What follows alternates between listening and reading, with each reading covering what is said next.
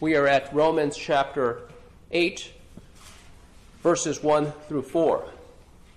Romans chapter 8, verses 1 through 4.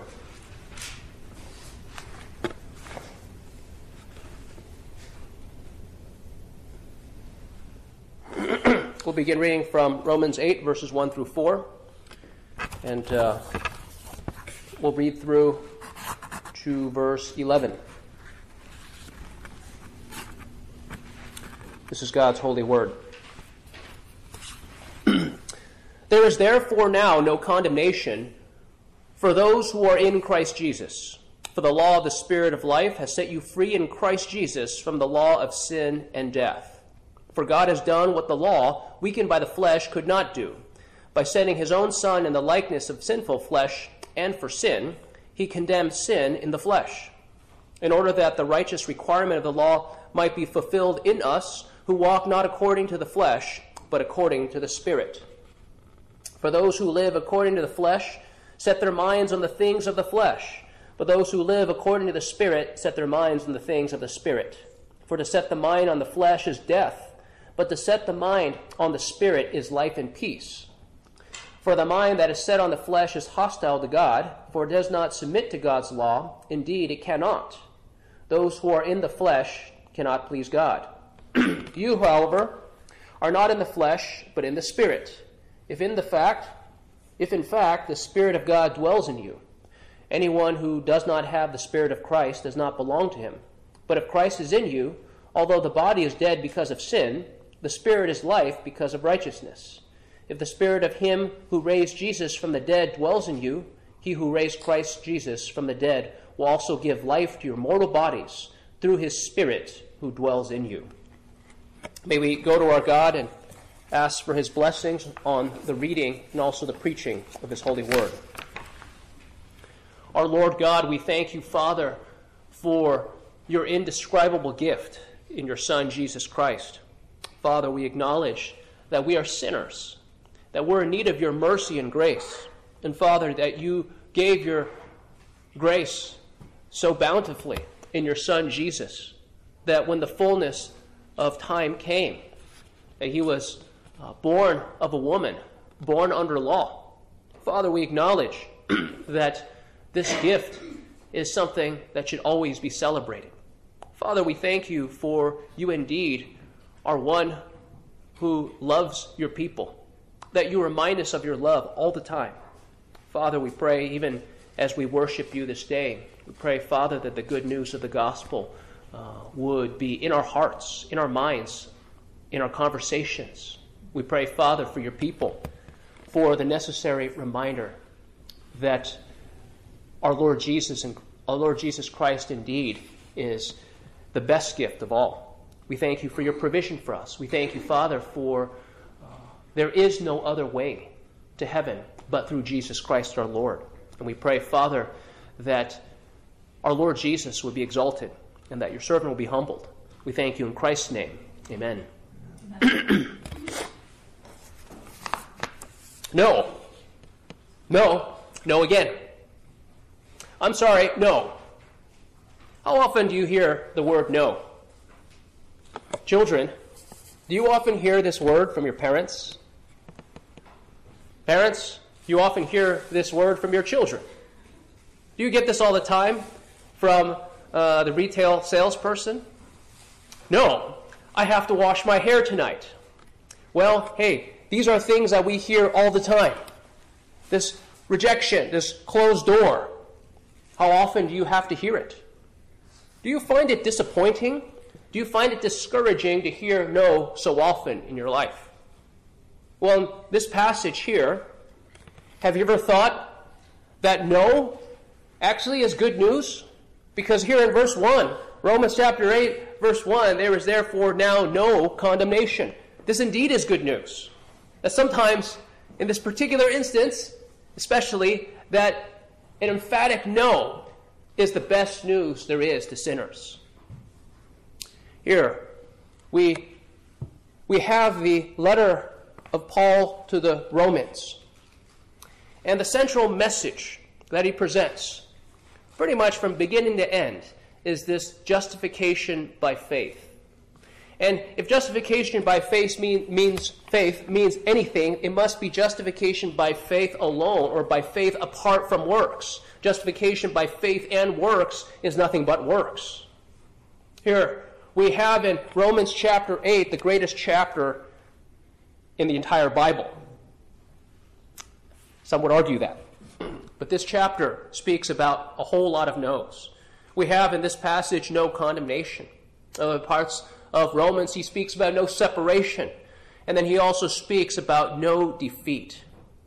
Christ not only frees sinners from the guilt and penalty for sins, meaning that there's no condemnation, but he also frees sinners from the power of sins. So here we will see in this passage, Romans 4, Romans 8, chapters 1 through 4. We see this truth. The gospel is that by faith, Christ paid the penalty for your sins and fulfilled the law perfectly on your behalf. The gospel is that by faith, Christ paid the penalty for your sins and fulfilled the law perfectly on your behalf. We'll look at this in 3 points. The first is the gospel presented. Second, the gospel explained. And third, the gospel believed. So the first point, the gospel presented in verse 1. There is therefore now no condemnation for those who are in Christ Jesus. Here we think about this letter. The letter to the Romans. It's the Apostle Paul's grand treatise on justification by faith. You think about the other world religions. They all attempt to answer that question. How can man be made right before God? And every world religion answers that question with man's work and his accomplishment. In Christianity, man is made right before God by God's work through his Son, Jesus Christ. And it's not through man's work. This is where Christianity finds its uniqueness, finds its distinction. It's not what can you achieve, it's what has Jesus achieved on your behalf? What has God done for you? The glory is not to the one who tries, not for the one who works or the one who wills. The glory is to the God who saves. Amen. Here in Romans 1, we have a brief summary of the entire chapter of Romans 8. Some can claim that this Romans 8:1 is a brief summary of the entire book of Romans. And some would even go so far as to claim that this Romans 8:1 is a simple summary of the entire Bible. That God reveals to man the entrance and the problem of sin, along with the guilt and the judgment and all its consequences. The story of the Bible, then, the story of the Bible is about God's plan for man's redemption and God's great provision in his Son, Jesus Christ. Perhaps we can talk about the proper order. Here we have in English, we don't have case endings, so the order of the sentence matters. In other languages, like in Greek, order is not of importance. Other languages have that too, where it doesn't matter what order you have. They can change the order, and it's for emphasis. That this sentence here, there's certain things are added. There's no verb. There is, right? It's no condemnation. It begins with no. And it's not a regular no. It's emphatic no. I could use another word or it's an absolutely no. An absolute no. Condemnation. Now, for those who are in Christ Jesus. So the emphasis is on the no. The emphasis is on the not, the rejection. But we have here the gospel in a nutshell. And when we talk about condemnation, we have to start with the bad news, start with the problem. And in the gospel, the simple matter is that you cannot get to the good news. There is no good news when you skip the bad news. There is no good without the bad. You think about the entire book of Romans and what he's presenting. This good news of justification by faith, where he says, I am not ashamed of the gospel, meaning he is exceedingly proud. He is exceedingly boastful of the gospel. He's boasting in the Lord, not in himself. But shortly after that, he begins with the bad news, Romans chapter 1, verses 18 and 19. For the wrath of God is revealed from heaven against all ungodliness and unrighteousness of men who by their unrighteousness suppress the truth. For what can be known about God is plain to them, because God has shown it to them. He talks about this bad news, this wrath of God that is revealed. This is condemnation. He begins by speaking about the Gentiles. In Romans 1, the second half of Romans 1, he speaks about the Gentiles. And we look around, and what he's saying is, it's so blatantly obvious. It's so blatantly obvious, the sins of the Gentiles, their wickedness. All you have to do is read the news. Read the news of any nation. The calling of evil good and good evil. And then when he finishes that, the painfully obvious thing about the sins of the Gentiles, then he proceeds to speak about the sins of the Jews.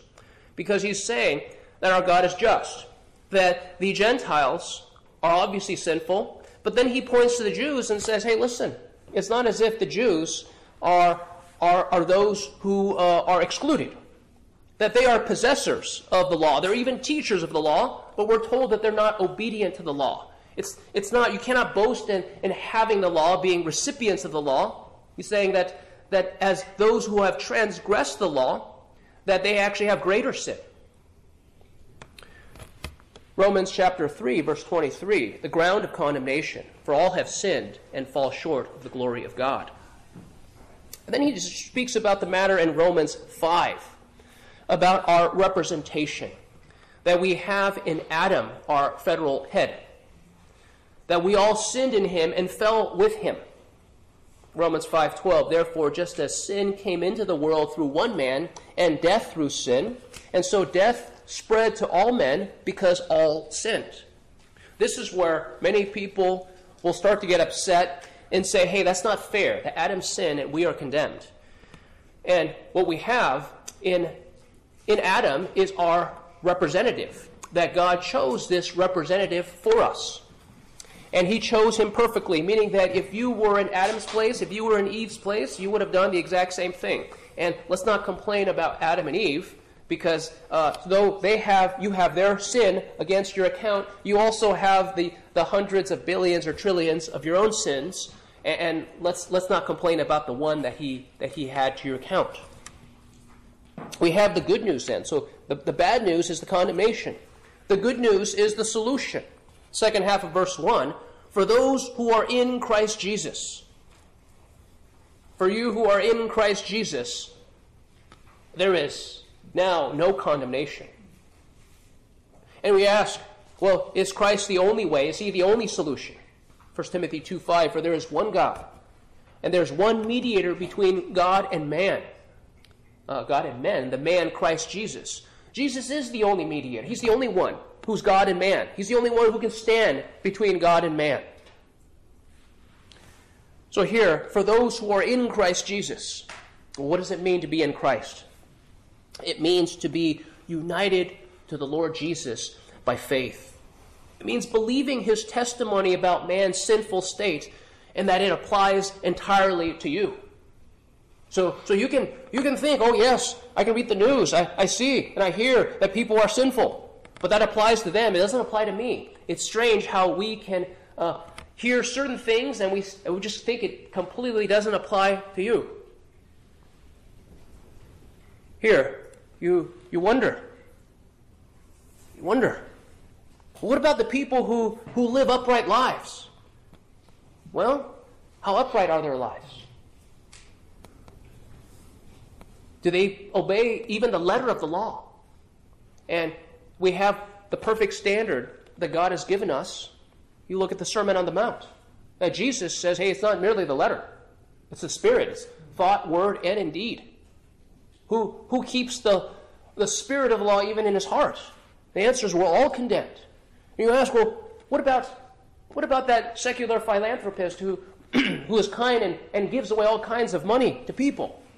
And isn't he better off than the armed bank robber who takes little children hostage? Well, here on earth he's better off. Maybe in hell he'd be better off too. But the bottom line is outside of Christ. That's what matters. They're outside of Christ. The secular philanthropist who says, hey, I don't need Jesus. Hey, I see there's therefore no condemnation. That's great. They want to end the sentence right there. That's great news. Nobody's condemned. This is universalism, because they reject this part as for those who are in Christ Jesus. They don't like this idea of judgment, and they don't like this idea of the only way outside of judgment, out of God's condemnation, is through Christ Jesus. So they want to change this good news in whatever way they can. There's no condemnation for people who try to be good versus those who don't try to be good. Or, hey, there's just no condemnation for anyone at all. Sometimes people walk in there saying, hey, well, what's God's problem, right? I'm just trying to live my life, trying to make it to retirement, right? They imagine, oh, there's God. You've got something. You've got the wrong guy. You and I, we're on equal footing, and we're neutral, right? I'm not against you or for you. No, this is not true at all. It describes the nature of our own hearts, that no one's neutral to God. Right? You're either going to hate him, you're going to despise him, you're going to rebel against him, or he opens your eyes, he gives you new life, and you see your need for Jesus Christ, and then you will love him and give thanks to him and praise him and live your life for him. There is no neutrality with God. Here, being united to Christ means we're no longer trusting in our own filthy righteousness. No. Our perfect work, no, imperfect work, that can't save us. But we're trusting in Jesus' perfect righteousness. That's what it means to be united to him. It means death to your old self. The Apostle Paul summarizes in Galatians 2:20. I've been crucified with Christ. It is no longer I who live, but Christ who lives in me. And the life I now live in the flesh, I live by faith in the Son of God, who loved me and gave himself for me. Here we think about this statement. For those who are in Christ, there is no condemnation. This is a stronger no. The stronger no than the regular no. It's a powerful negation. It leaves no exceptions. It shuts the door. It excludes all other options. For those who are in Christ Jesus, there is absolutely no condemnation. It's not hey, if you believe in Jesus, there probably won't be condemnation. There's most likely not condemnation.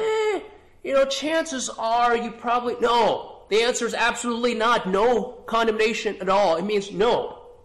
What part of no don't you understand? There's no condemnation for those who are in Christ Jesus. If you're in Christ, condemnation is no more. And then we think about the now.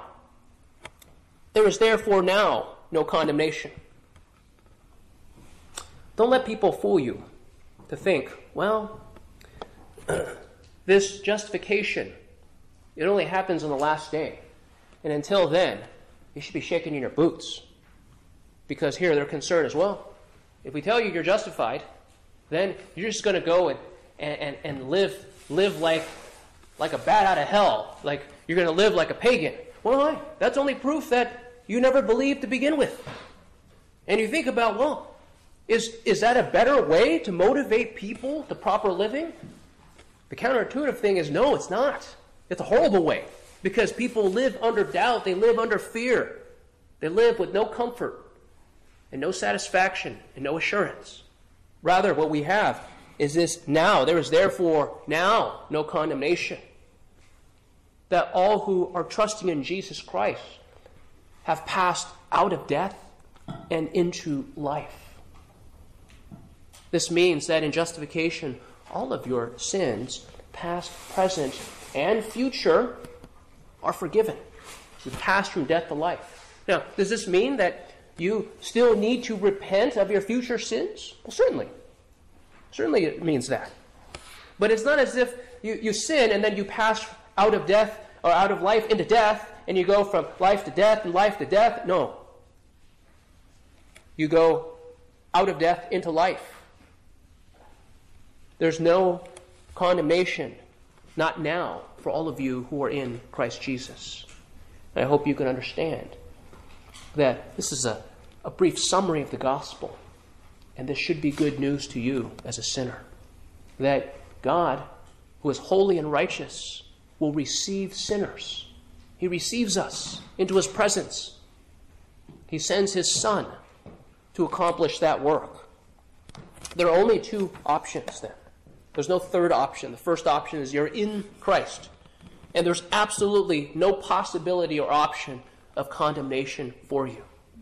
Or you are outside of Christ, and there absolutely is condemnation and no way out of it. So that's the first point the gospel presented. We have the second point the gospel explained in verses 2 through 4. For the law of the Spirit of life has set you free in Christ Jesus from the law of sin and death. For God has done what the law, weakened by the flesh, could not do, by sending his own Son in the likeness of sinful flesh, and for sin. He condemned sin in the flesh, in order that the righteous requirement of the law might be fulfilled in us. Here, we have the gospel explained in verse 2, and he explains it through principles. He gives the two options. For the law of the Spirit of life has set you free in Christ Jesus from the law of sin and death. So those are the two possibilities. And he uses the word law, not as a precept, not as a commandment, but he uses the law as, so to say, principle, or perhaps you can summarize the power of the Spirit, or the power of sin, or the power or the dominion. But the power of the Spirit of life being inside of Christ, that this is the way that God graciously provided for his people to be saved. This is the way of freedom. It is the only way of life through the Holy Spirit. And this is the way of life that he gives through the Son, Jesus Christ. This is the way of grace. It is the way of faith, meaning it's the way of faith apart from works of the law. The other option is the law of sin and death. This is for those outside of Christ. But what the law does for us, contrary to the rich young ruler who comes to Jesus and he asks, what must I do to inherit eternal life? And here Jesus is talking to the young man, and he says, well, obey the commandments. And here Jesus is not saying, he's not acknowledging what this man says is true. This man says, hey, all those I have kept since I was a child. And Jesus comes back and says, hey, wait a minute. One thing you can do. Sell all your possessions and give it to the poor, and follow me, and you will have eternal life. Jesus wasn't saying, hey, if he does that, then he will be a possessor of eternal life. He was actually saying, hey, listen, you've come to me with the law to justify yourself. And he says, I don't need to talk about all the other stuff. I'll just hit you with this one part to show you that the law condemns you. So this young man comes to Jesus saying, Jesus, the law justifies me. Jesus is saying, listen, I'm not going to argue about all the other stuff that you claim to have obeyed. I'm just going to come with this one part of the law and show you the law doesn't justify you, the law condemns you. And that's why he went away sad. This happens for every single man, woman, and child who come and say, the law justifies me. No, it doesn't. The law only condemns. Adam and Eve failed in the garden. And that from that point on, it had an effect on every single one of their descendants by ordinary generation. Sinful man and sinful woman conceive. They can only give birth to another sinner. The law shows you where you fail, and it can only bring condemnation. Do not go to the law and say, God, this law justifies me. He will prove you wrong.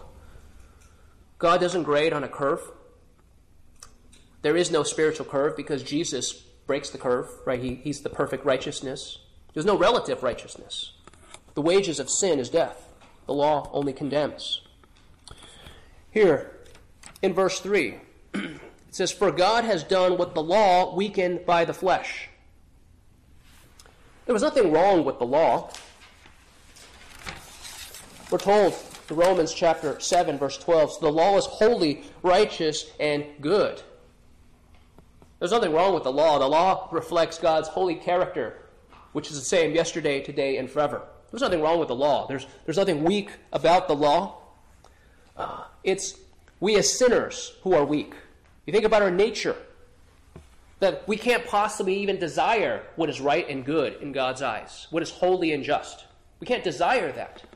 That for a sinner to hear the good news of the gospel outside of the work of Christ, there's something that happens. It's like the Matrix, where the gospel is coming to them, and it's like that bullet, and the Matrix guy, does this dodge, that somehow, with the unregenerate man, the gospel never gets to him. It never gets to his heart because he excludes himself. No, I just don't need it. Everyone else needs it but me.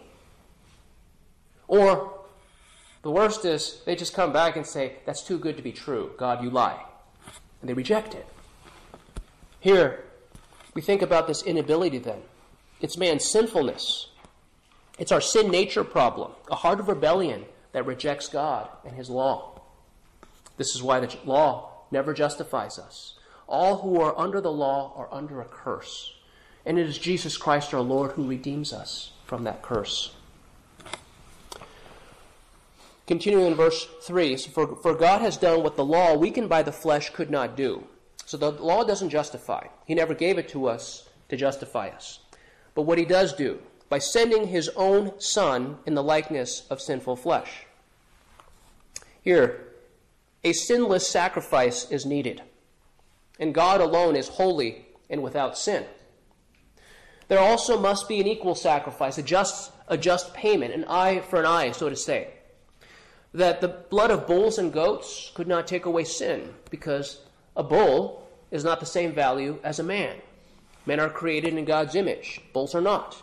So there must be an equal sacrifice. It had to be a human. And the only way for a human to be perfect is if that human is also God. And that is Jesus Christ, the God-man. That he is holy and without sin. And he is the one and only just substitute for man. So Jesus took upon himself flesh by being born of a woman. This is the mention of by sending his own Son in the likeness of sinful flesh. It is not by sending his own Son in sinful flesh, because Jesus is without sin. A blemished sacrifice would be an unrighteous mediator. That would be worthless.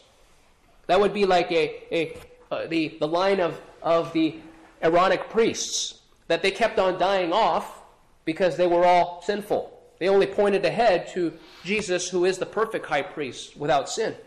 That their work was not completed. Their work was merely a reminder of payment that had to be made. In Hebrews chapter 4, verse 15, it speaks about Christ. For we do not have a high priest who is unable to sympathize with our weaknesses, but one who in every respect has been tempted as we are, yet without sin. He came in the likeness, came in the similarity of sinful flesh, but his flesh was not sinful.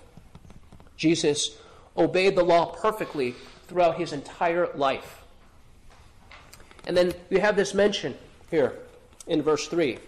By sending his own Son in the likeness of sinful flesh, and those three words, and for sin. Or, as we might understand, and as an offering for sin. That Jesus died on the cross at Calvary. He died in the place of sinners. And that is where God condemned sin in the flesh. He condemned it in his Son. So you ask, who paid for your sins? Our answer should be, Jesus paid for my sins. He paid it in full at Calvary. He knew for whom he was dying. He didn't die for the sins of every person in all the world. He died for a particular people to pay the price to set us free. Here we think about good trades in life. Was Alaska. Alaska was referred to as Seward's Folly. Forgot how much he paid for it. Was it a few million? They called him a big fool because he bought this huge plot of land for a few million. Here, you go to California, some of these small homes, 1,500 square foot home, that might be several million. That was the cost of Alaska however many years ago. That was a great deal.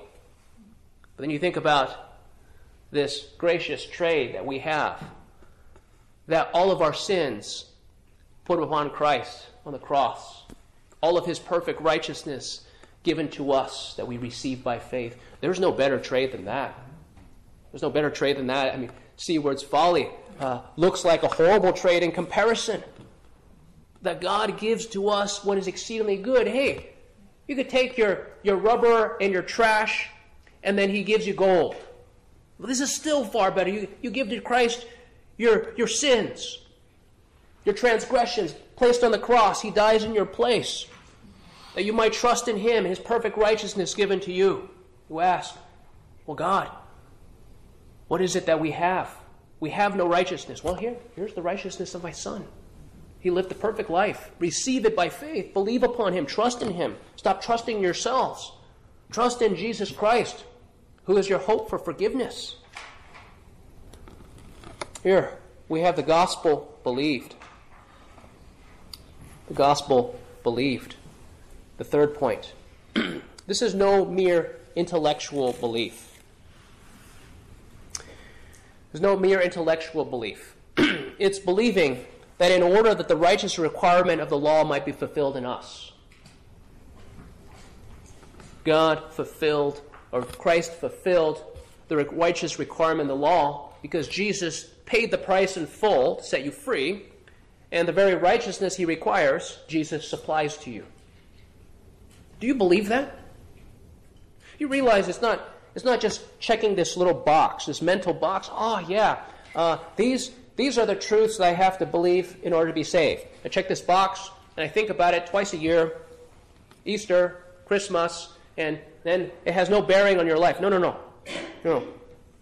It's not checking a box of intellectual assent.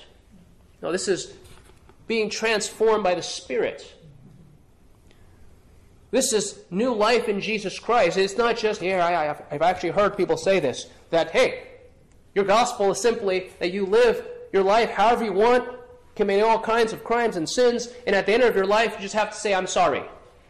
No, I think that's somehow some type of a misrepresentation of the gospel.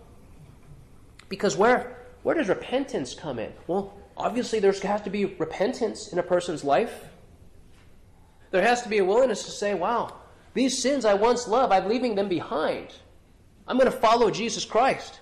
See, that's the whole point of the second half of verse 4. Who walk not according to the flesh, but according to the Spirit. To be in Christ means there's a necessary, a definitive break for you from the old life, and that you might live in the new life. Means being transformed by the Spirit. The Spirit opens our eyes that we would see, wait a minute, why am I living in rebellion against God? And in this area, what about this area? What about how I spend my money? Well, what about the entertainment choices that I make? Well, what about the life occupation choices? What about how I spend my time? What about my values? All of these things begin to change when you realize that Jesus is the one who died for sinners, died on your behalf. 2 Corinthians chapter 5, verse 17, therefore, if anyone is in Christ, he is a new creation. The old has passed away. Behold, the new has come. What you'll have is people speaking about you, perhaps your own family members. You live in the same home, and they would say something like, we don't know what happened to our son. We don't know what happened to our daughter. This person is no longer the same. There was a changed life. That was the answer that my father gave when my mom first heard the gospel, that he witnessed, hey, this woman is no longer the same. And you think a husband would know that. And he says, wait, what changed about my wife in the past year? Well, she keeps on reading her Bible and going to church and talking and praising this man Jesus. Maybe I should be doing the same. Oh. Here, the evidence of faith in your life is that you are walking according to the Spirit. You have a new master.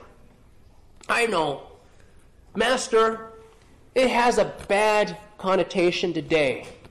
But what you and I must realize that as sinners, we need a new master. The master cannot be sin. The master must be the Lord Jesus. He is a master in every way worth following. There is no shame in believing and calling him master, because he is master. He's bought you by his precious blood. Walking according to the Spirit means being taught and reminded of all the things that Christ has revealed to us in his word.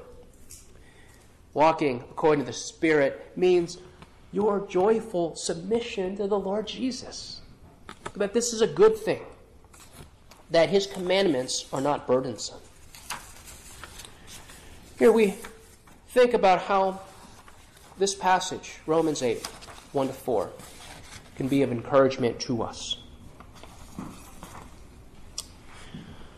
There's often people around this time who claim that all good people go to heaven. Hey, you know what? Doesn't matter how you live. Or, hey, you just have to be better than the rest, right? At least I'm not an axe murderer. Well, this passage, Romans 8, challenges that false claim in our culture. Hey, you know what? What do we do with this? There is therefore now no condemnation for those who are in Christ Jesus. If you're outside of Christ, it's saying there is condemnation. There is absolutely condemnation. Only in Christ is a sinner redeemed by the blood of Jesus Christ. And if that's you, then it means there absolutely is no condemnation. Here, we should not confuse condemnation with other things. No condemnation means no eternal condemnation from God as punishment for your sins. It doesn't mean that you have, like in Monopoly, a get-out-of-jail-free card in this life. That there still are and often will be present and worldly consequences for sins. If these sins are also crimes in our society, it means that when you are asked by the judge what you have to say for this, you cannot say, hey, you know what, I became a Christian and Jesus has forgiven me of my sins, so I should get out of jail free. No, you should actually be saying, I trust that my eternal consequences have been paid for, but I have a debt to society and I must be in prison for my full term. I can do it with joy because he has given me new hope in life. It doesn't mean that this no condemnation does not mean there's no discipline in this life. In fact, as children of God, you will receive discipline. It's proof to you that you are not illegitimate children. So perhaps some of you might wonder, well, wait a minute. Why is there so much shame that I face? Well, you could call it shame, or you could call it being humbled. Isn't being humbled a good thing by our God who loves us? That he must increase, I must decrease. It's not like he's shaming us, he's humbling us. Why do I also have to be faced with my weaknesses? It's so that you might learn dependence on God's strength. So we must not confuse the affliction and the discipline of God with the condemnation that's hanging over. They're not the same. They're absolutely not the same at all. No condemnation also doesn't mean that there's no rejection from men in the world. In fact, for all of you who have no condemnation because you're in Christ, it necessarily means that there will be your rejection by the world. Doesn't mean that there'll be no affliction. Of course there's going to be affliction. Think about Psalm 119, verse 67. Before I was afflicted, I went astray, but now I keep your word. God uses that affliction to humble us. He uses that affliction to transform us into the image of his Son. But we can rejoice that in the gospel of Jesus Christ, you have a true and a living hope that condemnation has been removed. That whenever difficulty comes to your life, it's not you saying, oh, this is God trying to get me for something I did wrong this and this time and this. No. We ought to say that if it's discipline, if it's hand of discipline from a loving Father, so be it. But whatever eternal consequences have been paid for in Jesus Christ. Now live your life in joy, trusting in the Father. It's also a reminder to us that because of this good news of the gospel, that glory, honor, praise, and thanks belong to God for his indescribable gift. Yeah. Will eternity be long enough for us to give thanks and praise to God for his grace and his mercy to us through his Son, Jesus Christ? The answer is no, it won't be. But we can try. And we can begin, even in this life, that we would give him thanks. For we have in Jesus Christ our eternal life, our forgiveness of sins, and our hope of glory. And may we give thanks to our God that, therefore, there is now no condemnation for those who are in Christ Jesus. And we go to our God together in prayer. Our Lord God, we thank you, Father,